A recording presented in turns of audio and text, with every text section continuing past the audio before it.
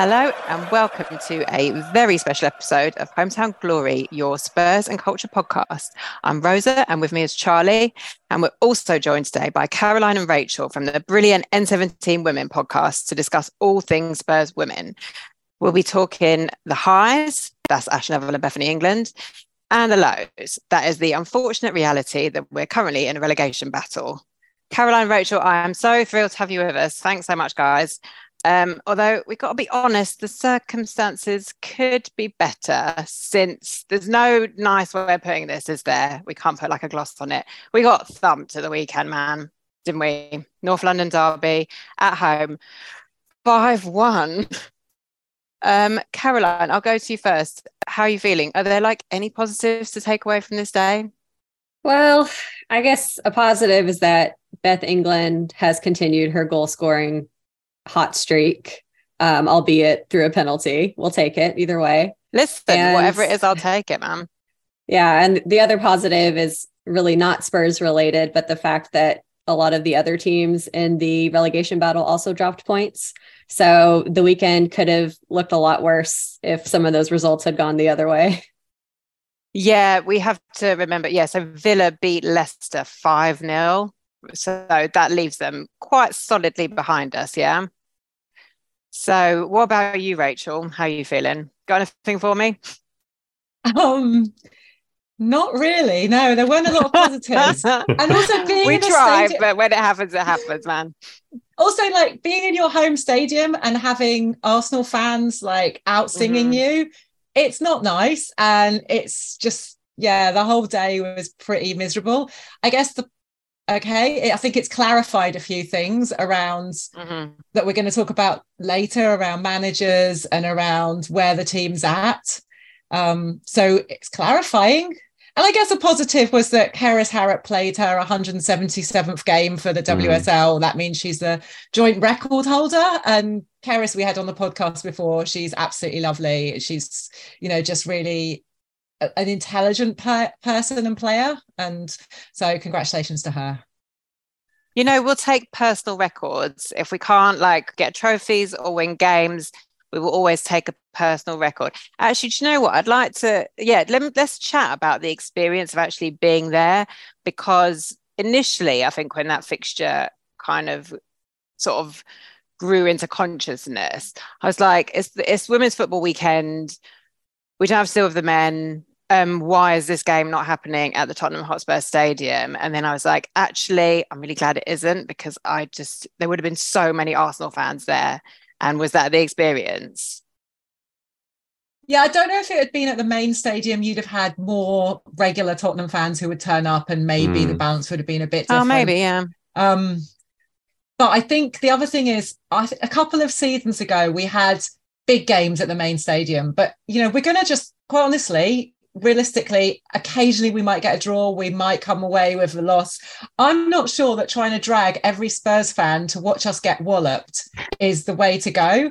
And so maybe it is good to try and sell other games at the big stadium, but then it's a harder sell. Like, last season we won both of our games at the main stadium because we played Birmingham and Leicester. This season we played Man United. We actually did really decently. We did, lost. Man. I was there. Yeah, that was really exactly. That could have been such a great day, but close. I mean, I'm kind of in favour of dragging lots of Spurs fans with us to just share the misery, because that's just what we do, right? But I do take your point. We went in at the break. And I did say we weren't going to get too granular, but we did go in at the break 2-1. We were 2-0 down quite quickly, and then Bethany England got a penalty, put it away beautifully. And I missed most of the game because I was out with my kids that day, but I caught 10 minutes and I feel like we did all right. And then the next time I checked, we'd conceded like another 2 goals. And that seems to be a theme, right? We kind of concede goals in like quite sort of, we come under heavy fire and suddenly it's like 4-1 when, as Rosa says, we feel like often, we're doing pretty well. It's a goal here, it's a goal there. And then suddenly we're on another end of a thrashing. Is that fair to say? And is it a sort of bigger issue for this team? I think it's fair and also not. Like, I don't think we were doing very well in the first half. They were 2-0 up. and we had a little flurry of opportunities, got a penalty from it, went to 2-1, and then we had a little bit more sort of confidence after that penalty, and so potentially we were finding some space. But then in the second half, we were back as bad as we were at the start of the first half. And so on the one hand, it is true, we have gone ahead and then fallen behind very quickly in a couple of games. But I don't think that was the story of this game. I think this game, we were worse throughout the game. We were just consistently dreadful throughout the 90 minutes. Okay, gotcha. Well, and I was kind of hoping that since we were able to get that goal back through the penalty, that we could go into halftime, regroup. Maybe Vicky could make, some changes in the second half that could be the difference maker, but we just didn't see that. I mean, Kit Graham was able to come in, but she was really the best option we had off the bench.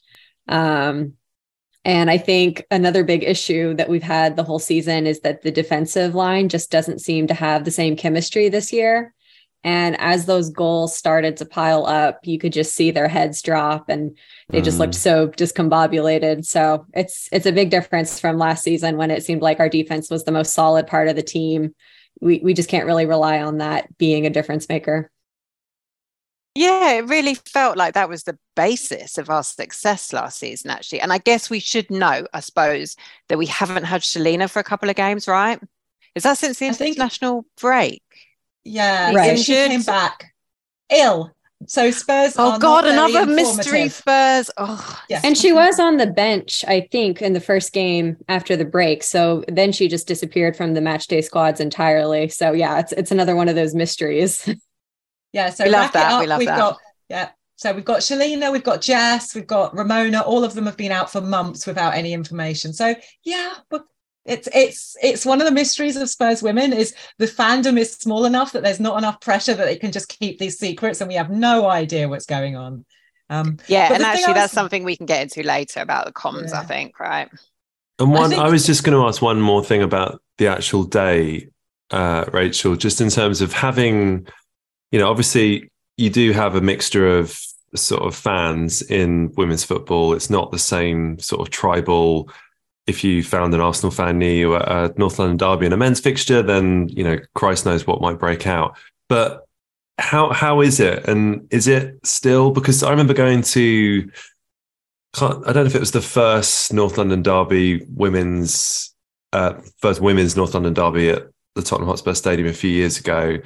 And I mean, I was with my in-laws who are Arsenal fans and, there was no sort of fisticuffs between us, but it was, sometimes we get close, but there was a definite mix of fans, but it was generally fine. It was a little bit kind of, you could see a few Spurs fans not particularly enjoying the experience of having Arsenal fans celebrating sort of the goals and stuff. But is it getting more tribal, or is it just, I don't know, since we've moved to Brisbane Road, has it changed at all, having that mix of fans in the stadium?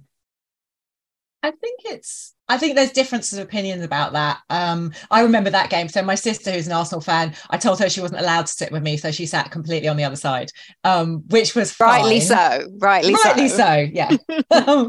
But I think that, I mean, we now do have a season ticket area. So in that area, it is only Spurs fans. And what was interesting, not against Arsenal, but in one of the cup games, they resold some of those seats to other people. And I remember season tickets were like, were all these, I think it was London City Lionesses, like, what are they all doing here? Like, you're in our area. Like, we paid for a season ticket, so we don't have to sit next to anyone else. The other areas, they remain much more mixed. And I think it does vary. I mean, so I've gone and I've gone to Reading and sat next to Reading fans, and they've been lovely, and sat next to Leicester fans, they've been okay. Like some of them have been, it's nice. I think there are games where it feels less fun to be sitting next to other fans, and I don't love doing it at Arsenal. And certainly when we go to the Emirates, they put us in the same place as they put the men's away fans. So you're in this little corner with not a very good view. So I will say that from the perspective of watching on the FA player, it at least seemed like a better atmosphere for this game because they had the blocks on either goal open. Because usually when you're watching on the stream, all you can see is the block opposite the benches where I don't think they've ever sold tickets there, have they? So it just looks like there's nobody there. And it can be a little disappointing to see that, Yeah, I think also Brisbane Road, all the seats are red, which is obviously a little bit concerning. There's no clock, which is super weird. So you never know how far along in the game you are. And it just hasn't come to feel like our stadium yet. We didn't have a lot of games there for a while. And then we started having a few games, but they were like rescheduled games on Wednesday nights. We've had 2 of those. We lost a bunch of games. So it hasn't felt like a stadium that Spurs fans really own. We haven't had a lot of success there. And so I don't know if that's going to come or if something else is going to happen in between that. How long are we there? How long are we contracted to be at Brisbane Road? I don't know. Definitely more than a season. Yeah, I can't remember. I was looking it up. I was trying to find out today, but they didn't seem to. I think it sort of said a multi-season agreement, but it didn't sort of specify anything, which again is very Spurs comms, isn't it? To not actually map out anything like that whatsoever. How, are we going to get relegated, guys? Like, how are we feeling at this point? I don't think we are. I think Leicester dropping those points this weekend made it a little more safe. And when you look at our remaining schedule, I think we have it in us to get enough points to be safe. Because I think realistically, we only need maybe like one more win and a draw, and we should be okay. Just because there's so few games in the WSL season, it's not like Leicester has a very long runway to escape. So I think it's going to be okay. It's the only thing that concerns me slightly is just that the performances really have not been getting much better. I feel like we had a little bit of a boost after Beth and Mana came into the side during the January transfer window. And since then, we've been kind of back to the inconsistency. Would you agree, Rachel? Yeah, I think I feel less confident than I was. Statistically, I know that nothing's really changed between last weekend and this. And, we got a win and we were feeling optimistic that finally we've got something. And, it's we had that first win in 9 games. So it was, okay, it felt like we were over that hump. But then how we lost to Arsenal in this game, it felt like we've gone back so far. It was worse than the games against Chelsea, Man United, Man City, all of which have happened since Christmas. And so that's what gives me less confidence. And Caroline's absolutely right. The last 2 seasons, to finish 11th, which is one place above relegation, you had to have either between 13 and 15 points. So realistically, that's one more game. But there've been fewer draws this year. So that might mean that you need one win and a draw, or 2 wins. And the only 2 teams that are obvious candidates for that are Brighton and Reading. But Reading, we've won against, lost against, and drawn against this season. Brighton, we had that ridiculous 8-0 win, but they've got a lot better. And and then we've got West Ham is the only other sort of quasi-winnable game, but West Ham away on the last day of the season is not where you want to put all your eggs. Oh my God. It really, really, really isn't. Oh my God. I feel like this is just a perfect introduction to Spurs women for everybody who is a Spurs men's fan. And it's like, okay, this is all sounding pretty familiar. It's like the last 25 years of like supporting Spurs men are being distilled into this like one season from absolute hell for Spurs women, culminating in a like lasagna gate repeat somehow. It's going to be, oh my God, this is worse than I thought, guys. Although, do you want to hear my latest crackpot? I always have a crackpot theory, and my latest is because it is compressed in by next year, we'll have we'll be in the Champions League final and it'll all be fine. Basically, we're just gonna like super speed through the last 20 years of Tottenham men, and probably win something before they do. So that's pretty cool. Probably, yeah. I think that. You see, the thing is that doesn't even sound ridiculous. Excellent. I love this. And that's not even a comment on Tottenham men. It's just you look at what happened last season. 2 of the teams that are doing best outside of the top 4 are Aston Villa and Everton. And last season they were struggling. They couldn't score goals. Everton was in a relegation fight for a bit. And like you say, the league is so compressed that you just have to find the right improvements and do something. And a few other teams fall off, and you can jump up the league. Yeah. So we've got Everton next, haven't we? And we're not feeling super confident about that, or at all confident, because obviously they have improved quite a lot. To be honest, guys, like what has happened to us this season? Because last season was really fun, and we had a really good run of it. And there was quite a lot of hope and expectation going. I mean, this is so familiar, isn't it? But there was a lot of sort of hope and expectation going into this season and excitement, and it all unraveled quite quickly. Is some of it, like I look at it and I think some of it is a case of terrible timing, to be honest. Like I think if we'd had the fixtures that we had before Christmas and fixtures that we've had since, if those could have been reversed, we'd probably be all right. And we've had the sort of classic thing of never being able to get any momentum going, have we? Because we beat Brighton 8-0 and then we just didn't play again for about a month. And obviously we get our first win for months and months and months. And then the next game is the North London derby. So luck and timing has got to play a part, right? But what else has been going on, guys? It's just been a perfect storm of obstacles, really. All the things you just mentioned, all the postponements of games because of the pitch at Brisbane Road really not being much of an improvement over the Hive. We also have had a pretty severe injury crisis, I would say, that struck from basically the first game. But I think on like a structural level, the biggest problem heading into this season was that we didn't retain the core of the team from last season. So part of that was having those 2 long-term injuries to Kit and Rhea, which you can't plan for, obviously. But we let Rachel Williams go. We let Maeva Clemeron go, who was hugely important to the midfield. And even if you look to the goalkeeping position this season, we have the same keepers, but one of them has been out of action for most of the season. We don't know if that's, a choice from the manager or if she's battling an injury, because again, we never get communication about these things. So it just feels like the team was kind of unsettled and had a lot of new pieces coming in to start the season, and they just haven't meshed. Like we've been waiting all season to see it click, and it just hasn't. Yeah, I think what Caroline said, and what was noticeable actually, if you look at the performances last season, the last sort of quarter of last season, we were actually playing less well and we were just holding on. And that was partly about the fixtures. We had to play Arsenal and Chelsea twice in that last bit.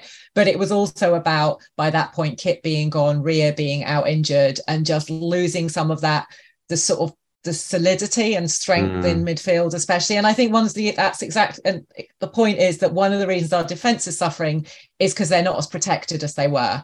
And I don't even know how many times I've just like tweeted a picture of Maeva Clemeron when people are like, what's our problem this season? It is her absence. She was, one of those players who when you first see her, you don't necessarily notice her. She's not pretty, but she is like she's like a battler. So there's these great photos of her getting into one with Katie McCabe in the Arsenal game, because she was the one who was going to be in there like defending the team, etc. But she's also was protecting the back line and passing out and moving the ball forward in a way that we haven't had an equivalent this season, or not an equivalent who's had all of the different things that she's had. And again, Rhea is a really hard tackling box-to-box player, and missing her. Now, I'm not saying when she comes back, she's going to solve everything, because obviously teams move on, but there's something about those two going out at that time and not having a replacement. And at the start of the season, still not having, until Bethany England came in, a striker. So we were looking for defenders for goals a lot of the time, or, defensive midfielders. And we brought in a striker, Nikki Kacheska, who I'm very positive about, and like when we talk about like players we're optimistic about, she's up there. But she hardly played. She played like 200 minutes across the first half of the season, or more than half of the season. So she wasn't getting a lot of game time, and we don't know why. Again, Spurs mystery illness information. So all of that. And there's something, there are questions. She's no longer our manager now, but questions about how adaptable Rhian Skinner, when she was the manager. She seems very good at getting like team, community, all of those things, sort of the anti-Conte in that, I would say. And a lot of it was about, players who got on well with each other.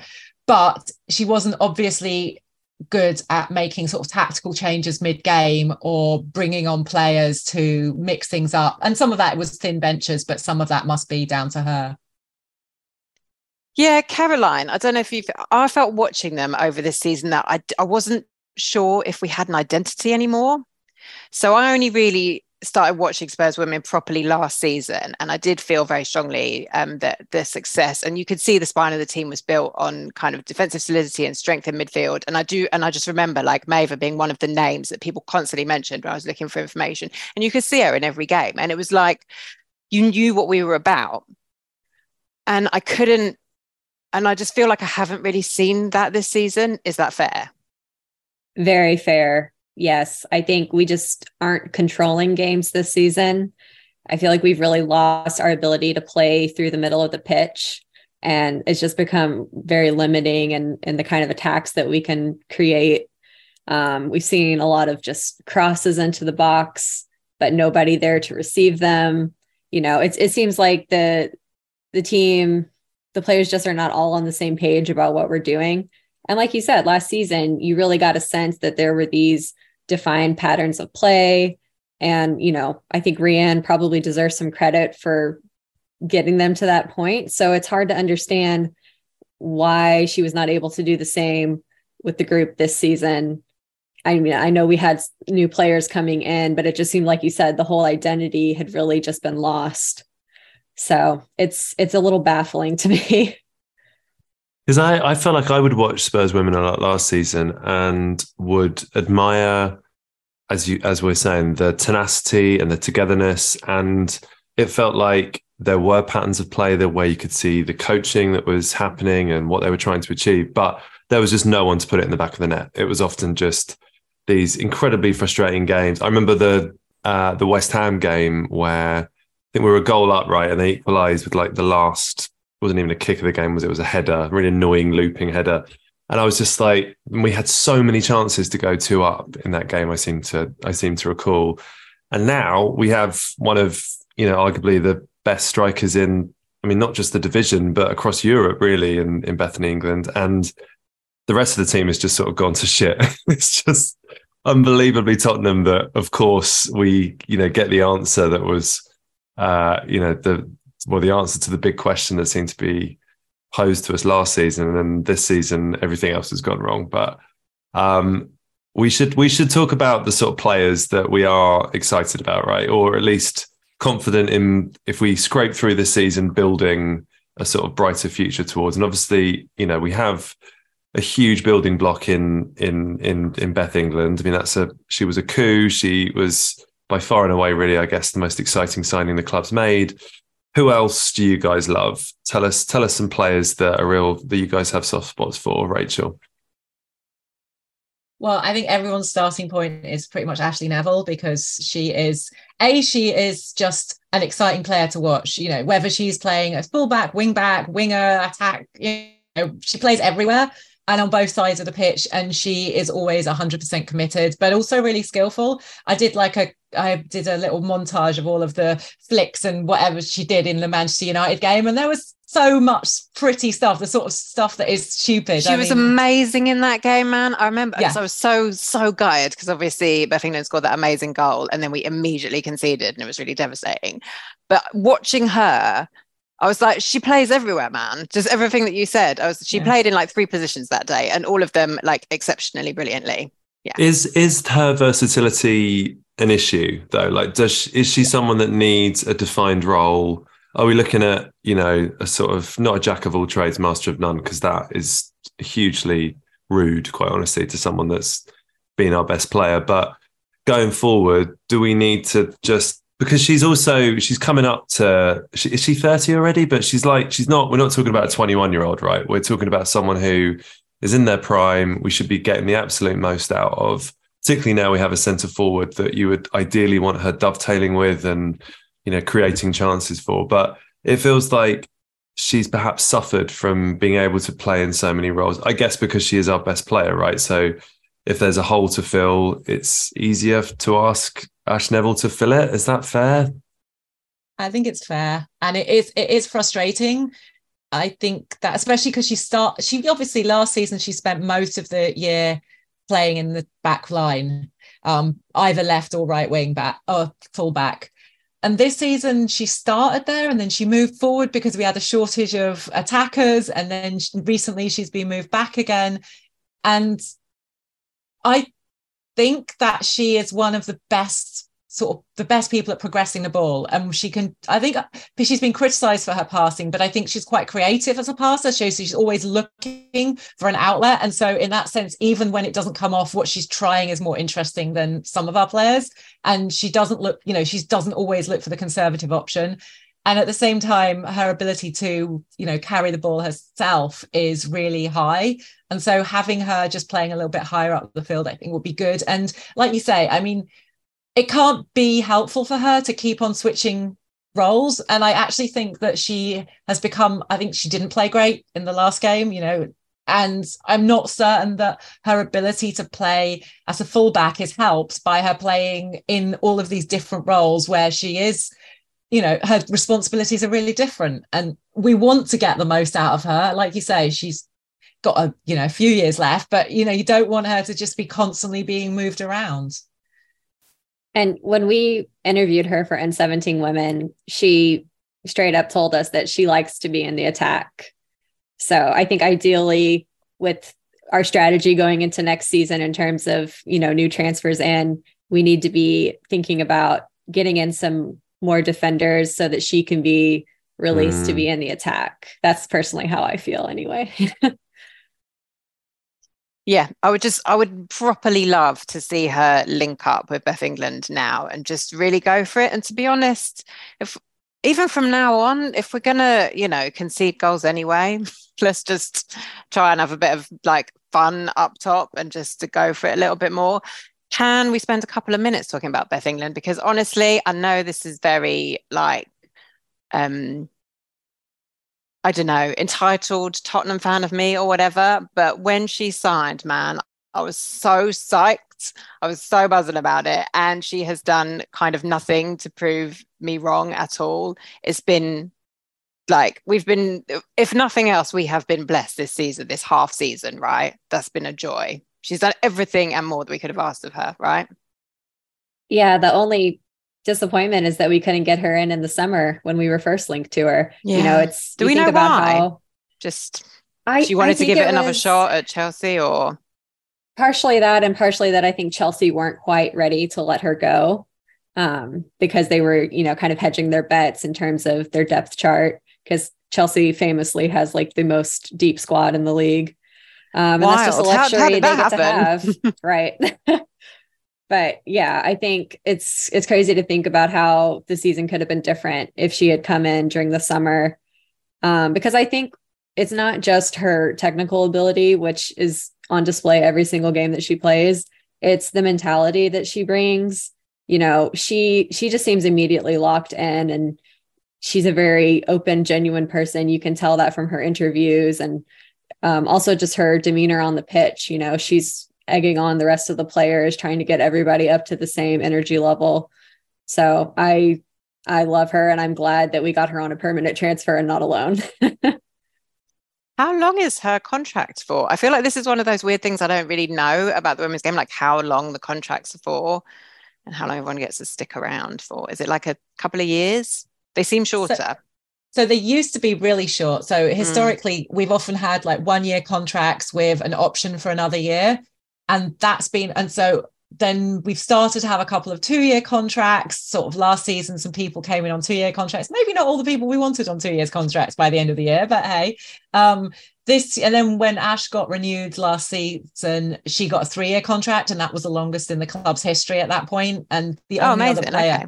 Yeah. So then Beth is on a 3 year contract as far as I think. And there's a couple of other players who've come in on slightly longer contracts, but it's still 2 years is quite often the norm. And so it does mean we've got about 5-6 players who are coming up to their contracts are ending this summer. And we've got another bunch of players who we've got an option on, but they could have their contracts ended this summer. So one of the problems for Spurs is that if you're not in the top 4, you're constantly your players are always leaving, and you're constantly having to replenish them, because your good players go to better clubs and your bad players you get rid of and you end their short contracts.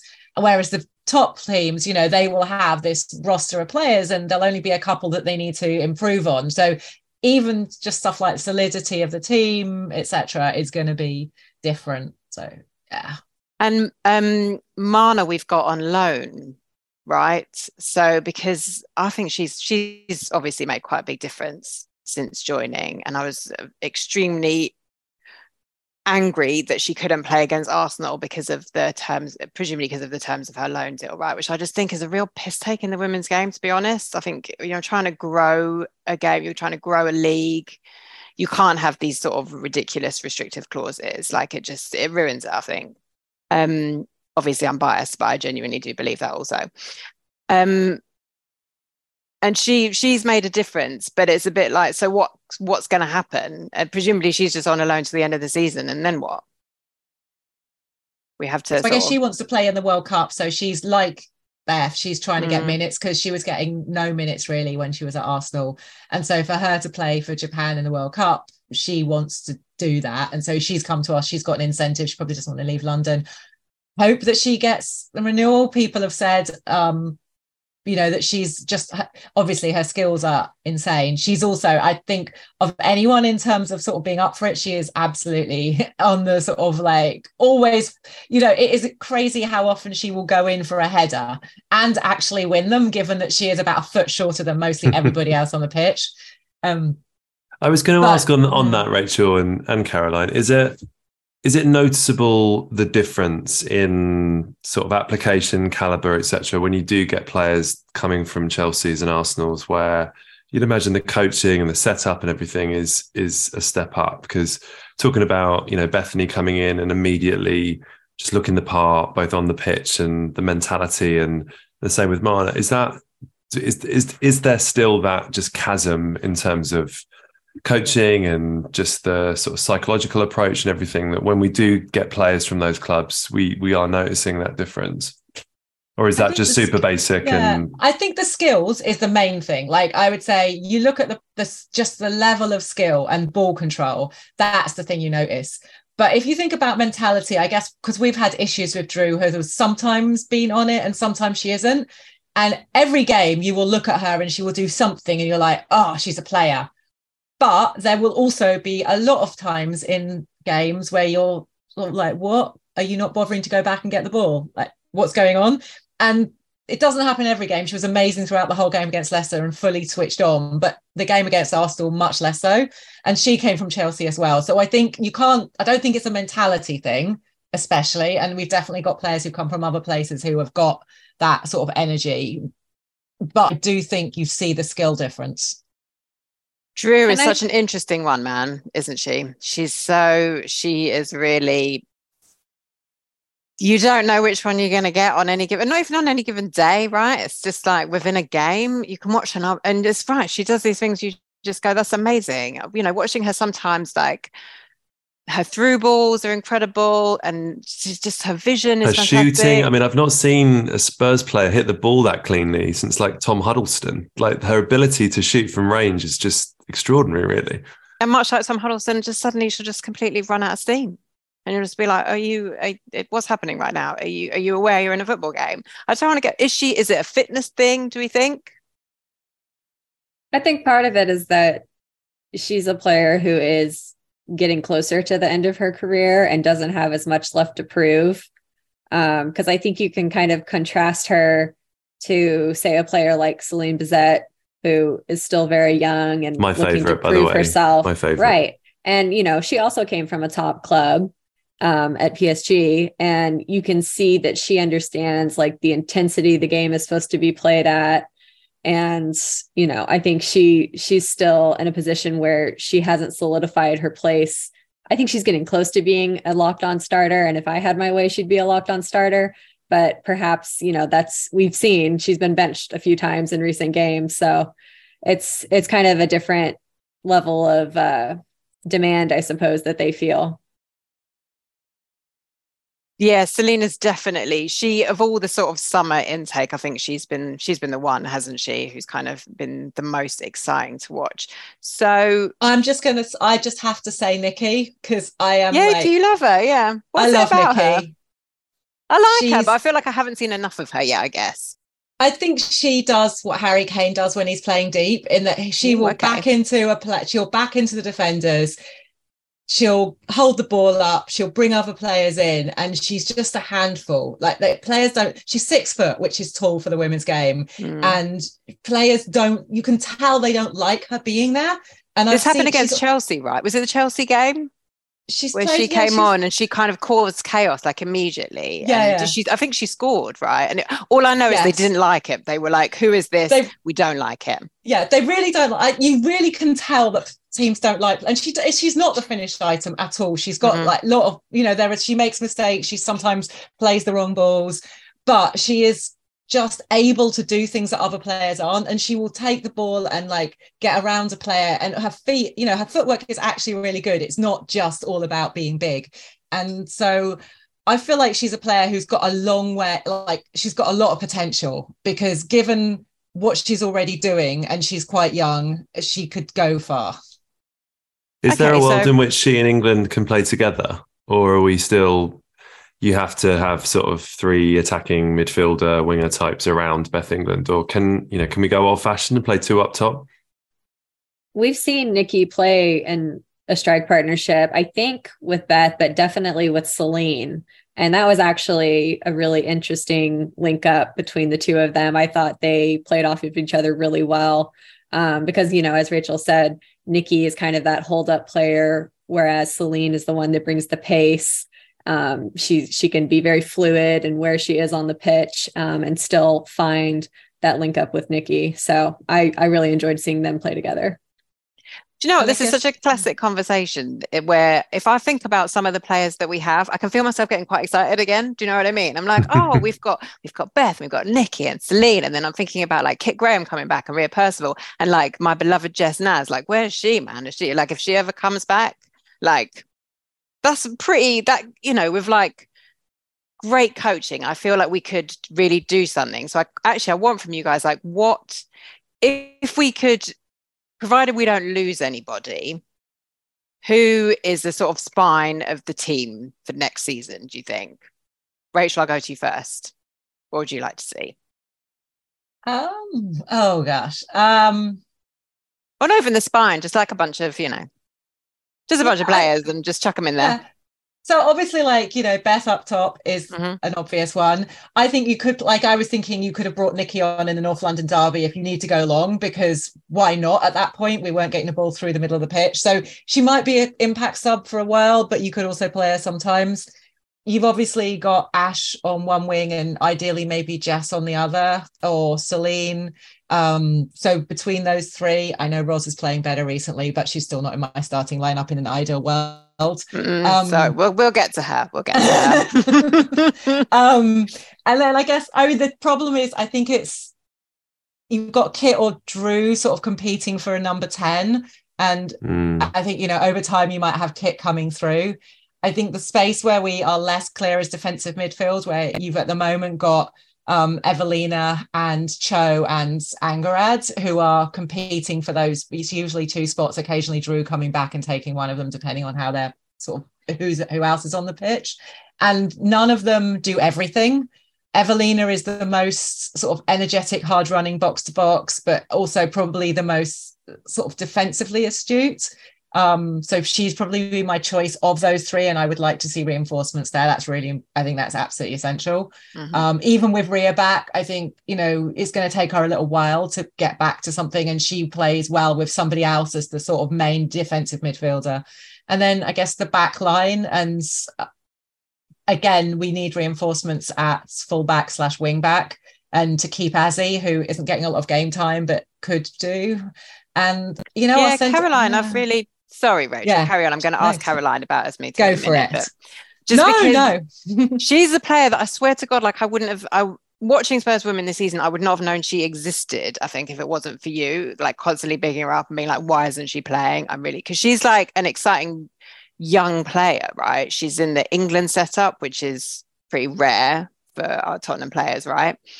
And she's just not played, right? And you're like, we're going to lose her. Right. And it's curious, especially because at the beginning of the season, she was getting some starts and we really were like, great, Esmita's finally getting her breakout season that she deserves. Because I think I speak for, all of us, that when we've seen her play, you can immediately see what she offers. She's one of our strongest passers on the team, which has definitely been an issue this season overall. I think she just has a little bit of creativity to her game as well. And she's also just an intelligent player who reads the pitch really well. Like her positioning is usually spot on. So it's frustrating to see her, losing opportunities this season, especially when there's a certain defender that I think we've all kind of been feeling lukewarm about the whole season. But it's not just Esmeda. It's also, I was disappointed to see that we allowed both Gracie Pierce and Esther Morgan to go on loan for the second half of the season, because I really would have liked to see one of them stick around for not just for depth, because there are times when we really did need, I think, something different in the defense. But just because they're both, promising young players. I mean, we saw Gracie Pierce get Championship Player of the Week not too long ago. So from a youth development perspective, I think the club was kind of dropping the ball this season overall. So we've spoken about a lot of confusing personnel recruitment decisions. We, of course, don't have a manager to make these decisions or, participate in the making of these decisions going forward. What's going to happen with the head coach position, guys? We obviously have Vicky Jepson sort of as interim coaches at the minute. Has she got a shot at becoming a permanent fixture at the club, and are there being names linked? I mean, it's obviously very different to the men's game where, it goes into overdrive and it's just rumour central and, blah, blah, blah. It's a lot more sort of quiet online in terms of this sort of rumour mill stuff for the women's game. But do you guys have any insight into how the club might move forward? Rachel? I mean, the short answer is no. I have zero insight. We've been given very few clues. Initially, the sort of club said that Vicky Jepson was going to be taking charge for the upcoming game, and we've never had any assurances even that she's here for the whole of this season, let alone what's happening next season. I think after the first two games in which she's been in charge, it's been great to see a win, but we haven't seen any evidence that she is going to improve things as compared to Rianne. And I think in the women's game, there's two things. It's sort of the tactical stuff, but it's also how you were able to bring players in is so critical, because we've seen what's happened with Carla Ward at Aston Villa. And that is both about her management of the team, but it's also about her attracting players to the team in the summer window and then again in the winter. So, yeah, I mean, I don't know. And we really haven't had any solid links to any potential coaches. I think there have been, maybe a couple of names thrown out who are literally just those who are available because they've been recently sacked from other positions. Like, for example, Corinne Diacre, who I think we can all unequivocally say, please no. No. I mean, although, the French national teams are always really moody. So it may be with like a more chilled out group. No, it's crazy. No, let's forget about it. Best not to risk it. But yeah, it's like Rachel said, in the women's football manager market, things are just so opaque and it's hard to really know who's available. I think we could have a better idea at the end of the season. And that's why the club has decided to just go with Vicky as the interim option. But I mean, over the last two games that she's been in charge, I don't think she's done anything to really, put forth a case that she should be made permanent. Well, she's really Rianne's woman, isn't she? It doesn't feel like, it feels like they just worked as a team and she's not bringing anything else. It really, the Leicester game, like what happened against Arsenal, just it made it quite clear to me that the Leicester game was the players stepping up, really. Yeah, I think that's fair. And, maybe I'm jumping the gun by bringing up Rosella Ayan here, but I think that Leicester game was a pretty good example of, she's a player who I think can actually do well if she has top quality players around her. And on that day, the forward line, I feel like we're really on it. And, we saw that in her performance coming out as well. But we need a manager who's going to get those performances out of the whole squad consistently. And I feel like we've had a few players, across the pitch who just are not bringing the energy every game. They're kind of just sleepwalking through the season, and we can't afford to have that. I was going to ask then about the profile for the next coach, because it feels like the club is at a crossroads, really. Hopefully we kind of escape disaster this season and we can drag ourselves over the finish line and regroup in the summer. But in order for us to not let that group at the top disappear even further into the distance, what type of, and I guess we're now also, asking you guys about the future as well, in that sort of zoomed out sense, but attracting the right kind of coach. You mentioned Carla at Villa. Do we need to go for someone who is going to have that cachet to attract that top level talent? Do we need a real sort of training ground coach? Which I must admit, I thought Rianne kind of was when we got her. I thought that was very much her thing. And then it seems to have, I guess, a bit like over on the men's side that, for sort of 9 months, that was great. And then all of a sudden it wasn't great. But what would you guys love to see in terms of profile for who's going to drag this club forward? Rachel, you first, please. It's really hard, isn't it? I mean, obviously when we're talking about this, we've always got in the back of our minds feelings about coach turnover in the men's team as well. And, I remember that long period in the men's team where we just had like endless turnover of managers. And there's nothing I want less than to have that at the women's team. So this part of me was really happy that Rianne was meant to be doing, building a project. And there was this idea that is what Spurs needed. And I think it's still what Spurs need. It's just maybe she wasn't the person. And so, but the problem is in the women's game, because there are relatively few professional teams, and so relatively few people who are used to managing professional teams, just like there's a smaller market for players, it's hard to know who you could bring in who was sort of that, you want the young dynamic person who's still committed to it doesn't have to be age, but the dynamic person who sort of still wants to find a club and build it and stick with it. And in your ideal world, that's who you would get. But yeah, they also have to have sufficient profile and experience that people are willing to work with them, and they know enough about other leagues that they have connections. Because one of the things we've been worried about is that Spurs have been recruiting from very small pools, and so we've sort of like, we used to joke about Agent Tinny, because everybody seems to somehow or other know our goalkeeper Tinny Capella or have played with her, and we were like, oh, is Tinny like our sole sort of form of recruitment? Miss 10% at the back there.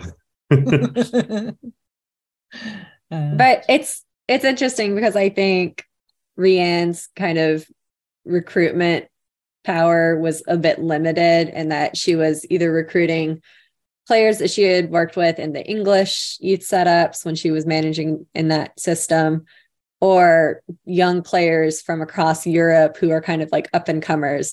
We weren't really attracting, players at their peak, which I think is what we really need to bring in to get to that next level. Because, on the flip side, we also brought in a few players who are, what we call WSL veterans, and who in the end, I don't think quite brought the experience and, maturity that we were quite hoping for. So is it Amy Turner you're super mad at, Caroline? I feel like we need to just name names. it's kind of, honestly, to be totally candid, it's the duo of her and Graham James. They both have just not lived up to, I think, what they're, people were excited, right? When they both joined, it felt like this was real common sense recruitment from the club. Yes. And from my perspective, I was kind of like, oh, I don't know, because they had both come from the Orlando Pride, and I watched the NWSL. The Pride are really struggling these last couple of seasons. And so I was kind of like, oh, I don't know if this is going to be the move. Wasn't that to do with like off-field stuff though, or was it? That was, yes. But I thought there was like a whole clusterfuck, right? Yeah, the reason they left was, I think, largely down to that, because Amy Turner had, really unfortunately kind of been the victim of some retaliation from the head coach. So I sympathize with her on a personal level. Like, it's great that she got out of that bad situation. I just think she was not the player that we needed. And it's sad with Engerad, because when I saw her in preseason, I had the opportunity to see them live when they were over here in the States. And I thought she was going to be a really dynamic presence in the midfield. And I don't know what happened. It just hasn't worked out that way. Yeah. I think I would also say, I think both of them are almost evidence that mentality isn't enough, because I think they do both have the right mentality. And we've often said that when you hear Amy having an interview post-match, she sounds like we want the players to sound. She's angry when we've done badly. She seems, even in game, when she makes a mistake, you see her like massively trying to make up for it afterwards. But she's still making the mistakes, and she's still just playing out of position or doesn't seem comfortable. And like Caroline, I think Angerad has been almost more disappointing, because there were moments at the start of the season where she seemed like she might be the answer and like she was doing good things. And yeah, neither of them have lit the world on fire. Yeah, it's been the sort of in the defence, it's really been the veterans of Spurs women, right, who've kind of carried us through. But even there's been mistakes, you want to say, oh, everyone's great. It's all, but even I in really that one do, Arsenal Rachel, game, I really do. But I love Molly. I love Karis. I love Ash and Shalina. But like, even in that one game against Arsenal, like Molly and Karis and Ash, you could put fingers on the mistakes they were making. There have been games where all of our players, and something's going wrong, and it's about, I think, communication and having a game plan and understanding where each other is. Because on the games where people are covering for each other better, you're like, okay, this is making sense. But most of the time it's down to one person makes a mistake, and then that's it. Yeah, you can see it all, the sort of dominoes fall, don't they? God, do we feel like that? Do we feel, sorry, Rosa, but I'm going to ask some big questions. Do we feel confident, bearing in mind we did in January go out and, if you believe certain media reports, smashed a transfer record to sign, a top level striker. Can we expect more of that going into the summer, assuming we retain our status in the WSL? Is that a one-off? Is that, and I think back to that, it's kind of old school Spurs, isn't it? Where it's like, I will distract them by signing Jurgen Klinsmann or Teddy Sheringham or like, a sort of David Ginola. We'll have a fancy player to sort of distract you from the fact that there's an absolute, there's mayhem going on behind them. Are we in for more of that? Is that a sort of classic old Spurs sort of trick coming out of the playbook? Or is that the sign of, right, we're going to start taking this women's side of the club seriously? How confident are you, Caroline? I think I'm less confident than I was going into this season, because even after the club signed someone like Bethany. Even after that, just because I think that was actually a good example of the club's timing being a little bit behind pace for where we really need to be pushing if we actually want to be ambitious. I think the summer recruitment we thought was fine, but not inspirational necessarily. Mm-hmm. And I just worried that because we've had such a poor season results wise, it could be discouraging to potential transfers. They're going to be like, I don't understand what the project is at Spurs. Are they taking it seriously?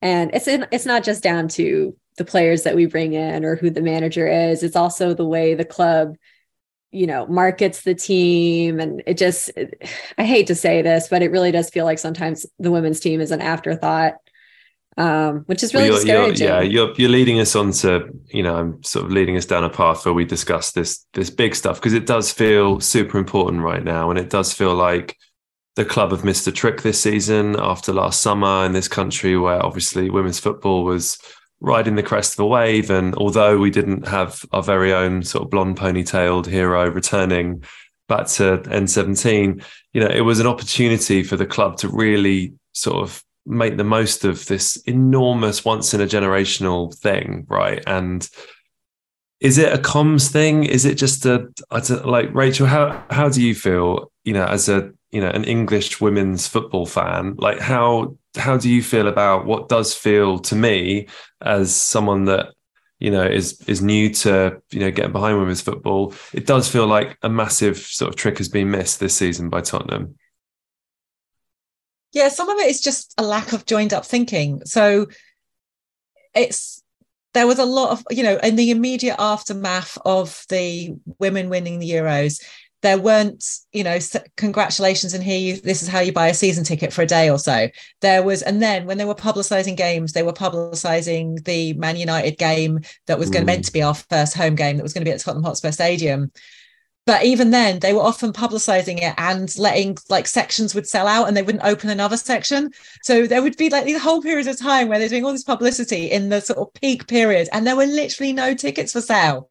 And so, talk about not catching the momentum. And they repeatedly, okay, that's an example, but the same thing has happened even in this game again, the North London derby. There were periods where they were advertising and there were no tickets for sale, and they were opening up block by block, or there's a glitch, and it's not a priority. If you phone up the ticketing office, there'll often be somebody be like, oh, I don't know about the women's team, I don't know about that, and then it's like, well, that's not helpful, is it? How's that going to tell us what to do? It's often, and it's not even that hard. The women's game is actually really easy to buy tickets to, but it's not being promoted.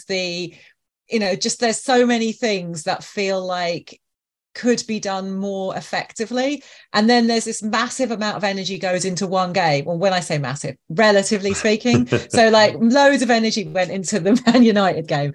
And there was all this promotion. And I think I was bitching because at that game, in the stadium, there were no shirts saying Bethany England. It was Harry Kane and Son shirts. There was no announcer at the stadium saying the next game's at Brisbane Road, this is how you get your ticket. There's no, you could just give out some leaflets. You could do something to build a momentum. And, there isn't a sort of, they're not supporting, you need to also, one of the issues is our fandom isn't energized enough, I don't think. Okay, it's hard when you're watching games where you're losing, but there's a lot of people who do go, and that could be grown. And if you did more to support, just put a bit of money into supporting, the supporters club, or getting it going a bit. Man United have, and a couple of Liverpool as well, have transport to away games. And actually, one of the ways you create songs is everybody's on the same coach. And then you have a group of people who know each other, are going to sing. That gets everyone louder. It creates community. I mean, there's just so many little things. And because it's at a different stage of development than the men's game, I just don't think anyone at the club understands that. And so they do it as if it's the men's game, but it isn't. And yeah. Is this being communicated to them? Are there groups I don't want to, sort of say something silly, but are there people in, because we have some, we've spoken to terrific people. I speak to terrific people online all the time that are so passionate about Spurs women, that feel would be such good sort of spokespeople to communicate to the club. Of course, we know that communicating with Tottenham Hotspur is ridiculous, but how do we make that better? Caroline, have you got any ideas about how Tottenham sort of join the dots on this? Well, I know our co-host Sean has definitely reached out to the club personally about specific issues in the past. So I think they're hearing these things.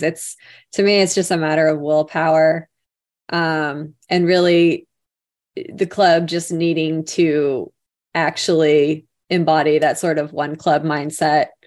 Because I think there's just not being enough done to really galvanize, portions of the men's support into supporting the women's team. Yes, they barely even retweet, man. I saw it today. There was one retweet, and I was like, "Oh, that's nice." But I feel like you notice it when they do it, because it hardly ever happens. And also, there's a hostage video. I was going to say, Conte or the Harry Kane. You must go and see the women at Brisbane Road. It will be fun.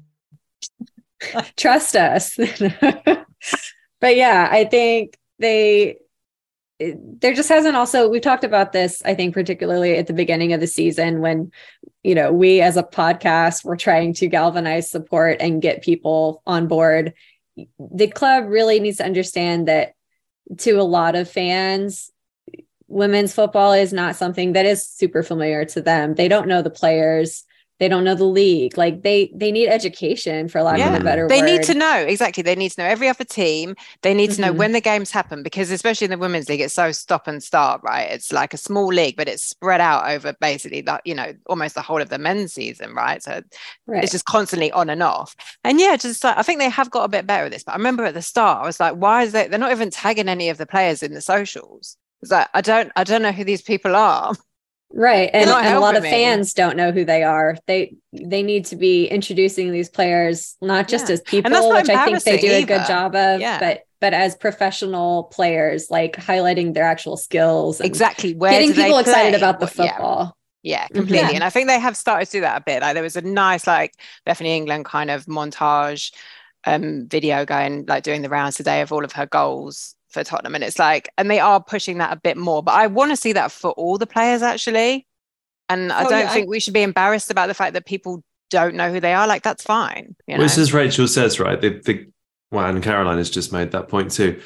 These are different things. Men's football and women's football are different, and that's absolutely fine that it's different. And you don't have to sort of treat the women's game in the same way through fear of offending women's sport or patronizing. It's different, and therefore you have to approach it differently. And for the club to not see that just seems like such an oversight that just seems ridiculous more than anything else. Like I don't understand. There are so many open goals available to them that we just don't seem to be taking, and it's so frustrating. It really, really is so frustrating. And they are putting funding in. Like, for example, they have like in-house commentary for all of the games on Spurs Play, which a lot of other teams don't do. So there are things they're doing, but it's just, are they doing the right things? Because what they are doing is, I actually think in a way they are doing a one club thing, because like, as Charlie, you said, like they're kind of doing the same as they might for the men's, but the men's has pre-existing support, and there is the things that people want from that is maybe different.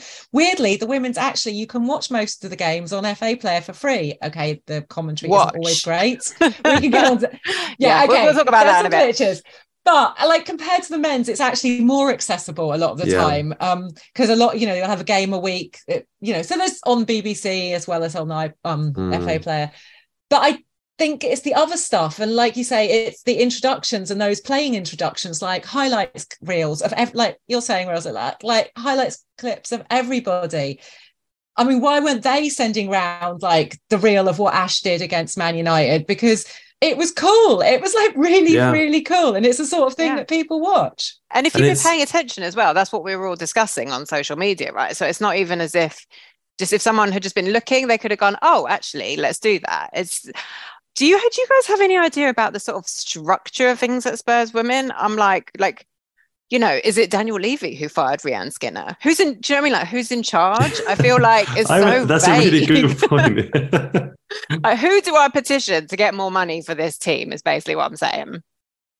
Do I need to wave my in-account banner or not? That's all I need to know. I think there were rumours, weren't there, that like when Alex Morgan was over and she managed to get better resources and training facilities, which was like her big achievement at Spurs, because she didn't score a lot of goals, but did do that. And that was because she was sort of famous and Daniel Levy listened to her. And so she had that in.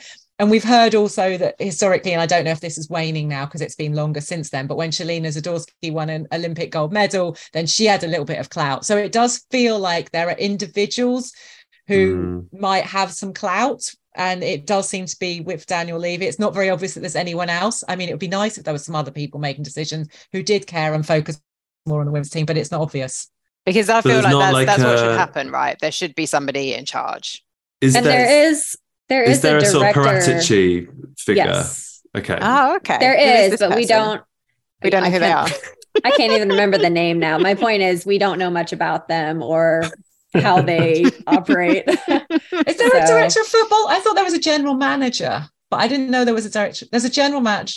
No, is there? That just sounds like someone who does the kits. I'm pretty sure their title is director of women's football or something like along those lines. Oh, okay. So they exist. We don't know how much power they have. I mean, ultimately, the buck does stop with the ownership because we are under the Tottenham, banner at this point in the women's team. But yeah. And I know, Rosa, this is something you've mentioned on the sort of regular podcast a lot before, and just in sort of heated which of my rants are you gonna I'm gonna talk about your rant that we are, it's not just the fact, well, what's great is that women's football is super popular and is, as we've mentioned, riding a crest of a wave in this country. But if you're Tottenham right now, you are facing extreme competition for new supporters and young fans that are getting into women's football. Young children obviously want to watch football teams who win. Like, they want to go to the matches, see goals, see victories. Spurs right now are a very hard sell for, I imagine, a kind of 6 or 7 year old child, for example, who are just getting into women's football, when they could go and see Arsenal, they could go and see Chelsea, they could, just watch either of the Manchester teams on telly, etc. Are you concerned that we're in danger of not sort of grasping the nettle in terms of attracting those young fans? Is it the same as sort of, or is it just not something to worry about because it would just be a generational thing? People will have kids in Spurs families, those kids will get into it. But do the club need to be doing more, I suppose, particularly with young girls, right? Do they need to be doing more with young girls to try and get them on board, get them excited, so that we fend off sort of Arsenal and Chelsea? Rachel? So I guess this is almost like, this is something that I guess I have slightly contradictory opinion on this, maybe, because I think that we're doing enough for young girls who are coming with their families and are under the age of 10. Quite honestly, that's what we do. We focus on girls who can't make their own decisions, who are mostly being brought there by their parents. And it's all about inspiring the next generation. And there's actually what I think we should be doing is focusing on teenagers. I think there's like a whole bunch of people for whom it would be affordable entertainment, who live in the local area, who, it might, like maybe they come from a Spurs family, or maybe we just get them in because they can actually go there with their friends. It's not aggressive. It's not hostile. Girls and boys, because, I've got friends who've got like sons and stuff who go to Arsenal games by themselves, or who are 13, 14-year-olds. And I think that's where you get people who are actually making their own decisions, but it's like a really massive, big fan base that could be grown. And I think that would be where I'd be really excited to see Spurs doing more, and thinking about, how do you do that? How do you use TikTok? How do you use the players and the players' accounts on Instagram and all of those things, where like you get more of the really, really sort of like teenagers, but like ones who are young enough to be excited about things, who are. And I don't like, a lot of the focus is always, we want to inspire the next generation, but like, how many men's football fans actually go on to play for England or Spurs? Like 0%, pretty much. And so you are crushing so many dreams right now, Rachel. I hope my daughter isn't up and can't hear this. Sorry. But as Rachel pointed out, this is a much more cost-effective way to be a fan, is supporting the women's team, because we know that tickets are cheaper to the women's game. If you're someone who's streaming the game, you can often watch it for free on the FA player. So that's another angle to look at it from. And I think when we first made the move to Brisbane Road, they had done some sort of local advertising for the team. I don't know if that's still continuing, because I'm obviously not there. But, there's the Leyton Orient fan base that we can tap into, because I know they have a women's team, but they're much lower down the football pyramid. So, why are we not looking into that as well? Yeah, I'm into this. This is like I know, because you're right, Rachel, because as well, the sort of funny thing about taking smaller children to football is they're not that bothered if you lose. Like, I've taken my kids and they just don't even know when a goal's gone in. Half the time, like, it doesn't really get emotional, right, until you're a bit older.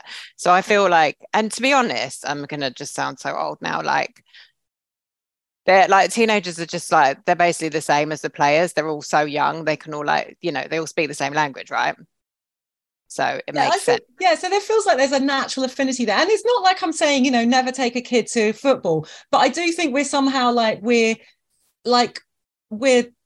devaluing the fact that they are playing an aggressive, physical. Yeah, stop making it a weird game. Like it's like you're taking your kids to Panto or something. Yeah. Like, a family friendly day out. No, I want to go and like shout.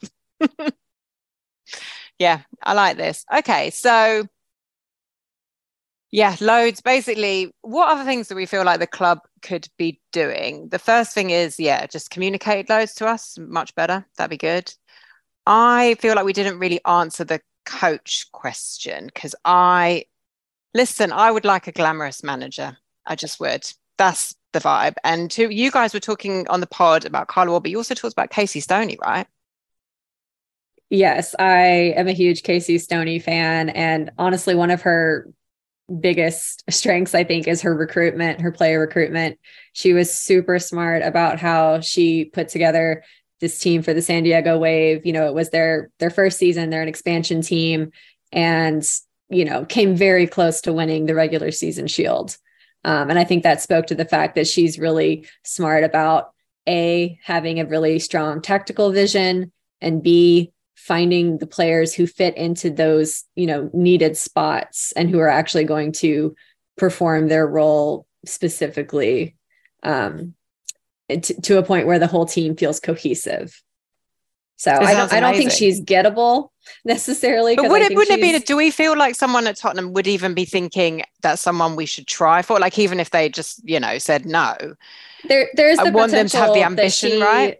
She could want to move back to England because she is away from her family. So, you know, it's not outside the realm of possibility. I just think someone of that kind of profile, someone who really has an actual style of play that they're going to implement, and not just someone who's going to come in and be like, okay, here are the players that I have. I guess I'm going to make it work. Like, they need to be, I think, ambitious as well. And do you guys feel that it's important to have a female coach? Yes, I can imagine. I do. Yeah. It just, I don't know. I don't know if that's the right answer. I just sort of feel it in my bones. It just feels important to me. And I think the club has kind of committed to that as well. They just started this internship sort of mentorship program for young female coaches. So for them to not hire a female manager, I think would be a bit of a bad look at this point. But yeah, I think it would be nice for sure.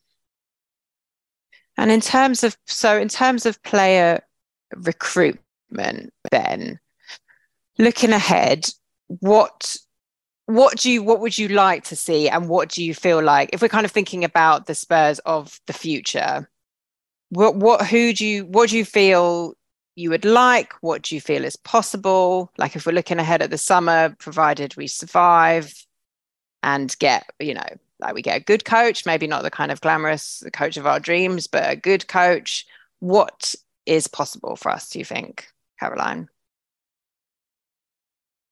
I think we just need to make sure that we're looking in all of the different markets for players, because I think in the past we've been quite limited and, you know, mostly recruiting from either existing WSL players or, you know, from a few select teams across Europe. But we really have not tapped into the American market at all, which I think I'm biased, but there's a lot of talent coming out of here.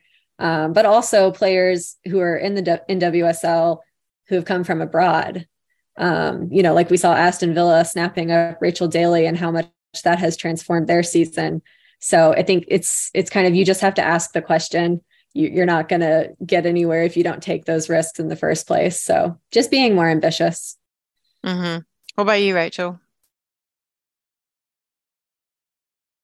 Yeah, I think it's hard, isn't it? Because I know Caroline was saying earlier we need to get more players in their prime, but of course they're going to be the ones that it's hardest to get. And so what this team has typically done is gone for young players or older players, you know, and that way you're always, the young players are kind of a risk that may or may not come to fruition or won't soon. And the older players are going to be, you know, they may or may not still have it in them to compete at the level that we need. And I'm not certain that we're going to be in the position to get the highest level, you know, players in their peak. And so I'm not sure if I wouldn't rather continue to get more sort of younger players who have a lot of potential, as opposed to some of the sort of middling players in their peak periods. But it's just really hard to know. I don't know who's out there. I don't know enough about, and I think, you know, Caroline said the NWSL, but also there's a lot of European leagues about whom we know very little. And what you see is coaches coming into particular clubs who have a background somewhere, and all of a sudden that club becomes like,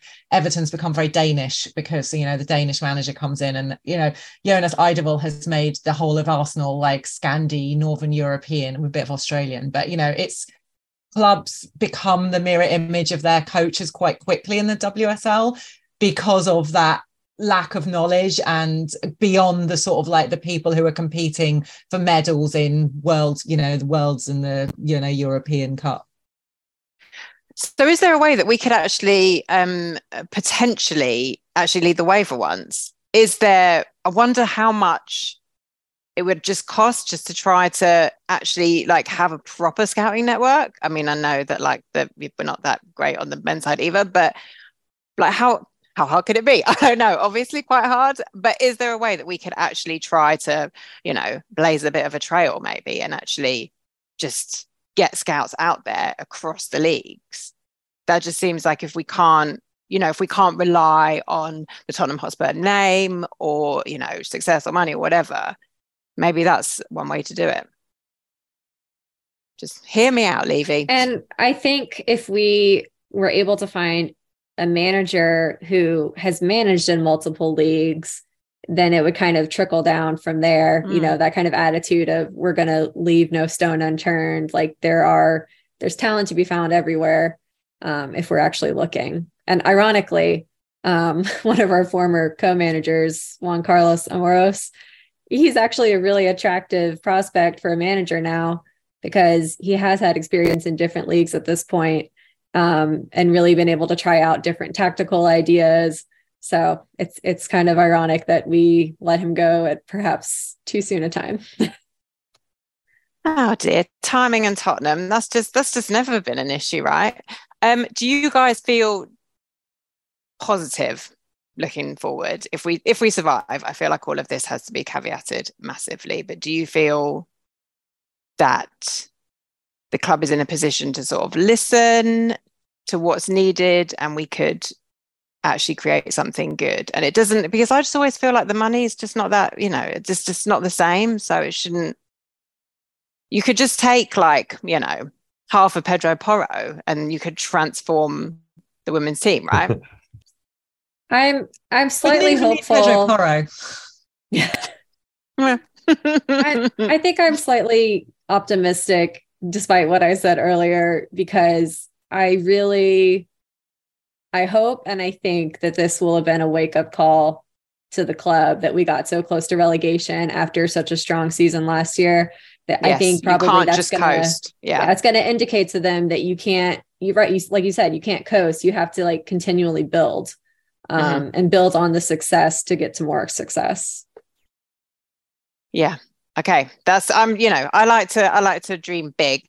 So I just want to, just as a kind of last thing, I'd like to just zoom out just a little bit more. I don't know why I said zoom out. I actually hate that phrase. But thinking about the kind of women's game as a whole, because it's been quite a sort of experience watching it for the last couple of seasons. What do you feel like this league gets right, and what do you feel needs a lot of improvement? Because obviously we're part of a system as well as the other thing, and the men's game is such a kind of, you know, corrupt but very well-oiled machine, and this is still something that is kind of growing. What do you feel like this league gets right, and what needs a lot of improvement, Rachel? So I think it would be better if the league grew, both the WSL and then the Championship and the leagues below it. There's a lot of sort of pressure from below of clubs that are trying to invest and are not able to get promoted, especially if you go 2 leagues below where there's a Southern and a Northern league, and the winners of each league then play each other in a playoff to get into the Championship. So you can win your league and not get promoted. And there's just one up, one down from all of these leagues. And so I think, we need to get a few more teams and start having 2 up, 2 down. So more jeopardy, but also more. But next season, right? Not next season, definitely not this season. And like I say, make the league bigger as well. There's more teams in it. So that would be a bit of a say. But so I think there's these things around, growing, which are just around the structures. But obviously one of the other issues, which isn't affecting any of the teams except to some extent Reading in the WSL, is that most of the big teams in the WSL are attached to a men's team and are basically their loss leaders. And that's great. We can say there's a reason for them being loss leaders. There's 50 years of ban that you need to make up for, so you owe us, so please chuck some money at the women's team. But it isn't good for teams like Lewis or Durham or the teams that are standalone clubs, or even Reading, which is a smaller men's club on it attached to it. And so thinking about some sort of distribution of funds that means that it's more sustainable for the women's teams who are not funded by men's team to keep going. But at the same time, we know that women in the game are not yet paid very much. And so even though you have a few people who have high wages, you need you need more people across, and and I'm talking about everything. Like, one of the things I think we need to do is sort out our fitness. So we need to pay people more to, I want better fitness coaches who can get Spurs players, running. And I don't want us to be, relying on Herbalife, which is an evil institution we're not going to go into, but, they are supposedly doing our fitness at the moment. So I'm just going to blame them for everything. But yeah, that seems there's fair, a whole bunch of things around, around money, the distribution of money. But I also think, like I say, I don't think that there's not as much. I think WSL is trying and it's putting efforts in, and I don't know. I've run out of thoughts. It's funny because I've been thinking about this question a lot lately as the NWSL is starting its season, because the two leagues have such very different vibes. And I think something that the WSL has in its favor is that in Europe, you have European competition. So Champions League, that's just something that we don't have in the US. So the WSL is able to attract really the top talent across the world because they feel like they have more to compete for there. Whereas, in WSL, it's kind of a very closed system. But I think sometimes having so many of your clubs being attached to a men's team can be a little limiting in terms of just your ambition and your ability to dream, really. Because it's kind of, it's almost like you're competing for resources. And we see that Tottenham does have a leg up over some clubs in the sense that we have top class training facilities for our women's team. We're not so sure about the medical side of it, if our injury list is anything to go by. But, I think WSL clubs in general are starting to reach the same sort of level of professionalization. So that's a good thing.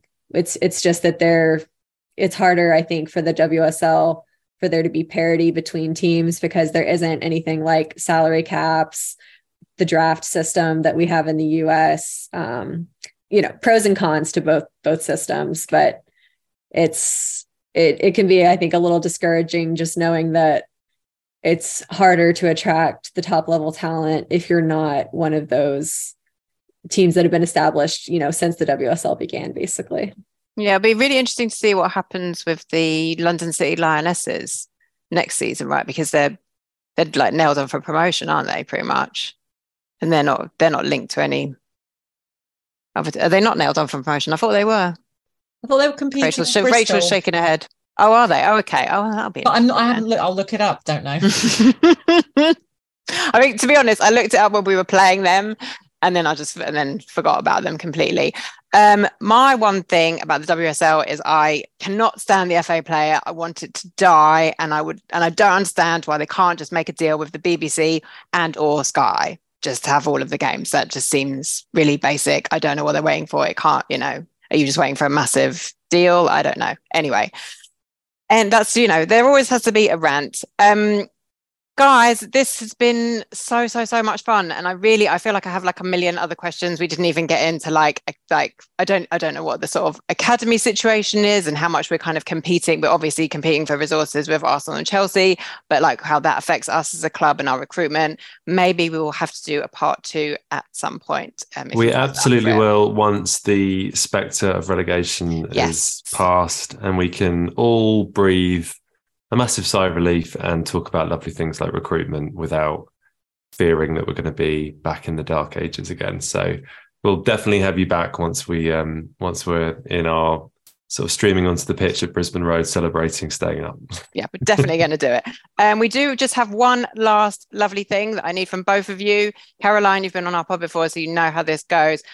Can't let you go without a culture recommendation. Caroline, you go first. Right. So I have a book to recommend. I just read the memoir by Brianna Scurry called My Greatest Save. Y'all may be familiar with her. She was a pioneering goalkeeper in the U.S. women's national team. And, you know, she's someone who I like grew up being aware of, watching her play with the national team, but I didn't know much about her story. And it's just kind of incredible that she, you know, she was basically one of the very few Black players on the team. She was openly lesbian at a time when that really was not a thing in sports. And she, you know, went through personal struggles within her career as well. But really the biggest thing was that she suffered a debilitating head injury in her last game in her career and basically went through hell to get the insurance company to allow her to have this basically like life-saving surgery so that she could get her life back. And I didn't know anything about this until reading her book. So I definitely recommend it, especially if you're someone who grew up watching that US national team. And, you know, I think they brought a lot of pride to us at a time when soccer was not like a huge sport here. They were kind of the vanguard, and she was a big part of that. So that sounds incredible. It sounds absolutely incredible. That is going on my reading list for sure. Rachel, over to you. I was thinking, I was going to say, just very quickly on Caroline, there's a BBC podcast. If you can't be bothered to read the whole book, there's like a 40-minute BBC podcast about her, which I heard, which was great. Just amazing. I'll do that as well. Oh God, I was thinking, I don't know. I have no very major recommendations recently. I think I've been watching and listening to a bunch of stuff, which is okay. I know the last thing that made me laugh, you've seen the film Spontaneous? No. So I think it's on Netflix. Okay, it's high schoolers who are spontaneously combusting, which is I love it already. You know? So yeah, I'll go with that one. You know, there's no reason for it. They're just spontaneously combusting, and then that's it. Incredible. Okay. And just this also feels very sort of fitting with the Spurs vibe, actually, now I think about it. A bit like our season, yeah, for sure. Amazing. Exactly. It's just like that little bit of nihilism, but there's a little bit of hope as well. So, you know. That just sums us up perfectly, doesn't it? Guys, thank you so much. What a joy. We are going to have you back. We're going to see you on the other side once we're safe. Okay? It's going to happen. Let's not even worry about it. Charlie, you're going to have to see us out this time. Up the Spurs.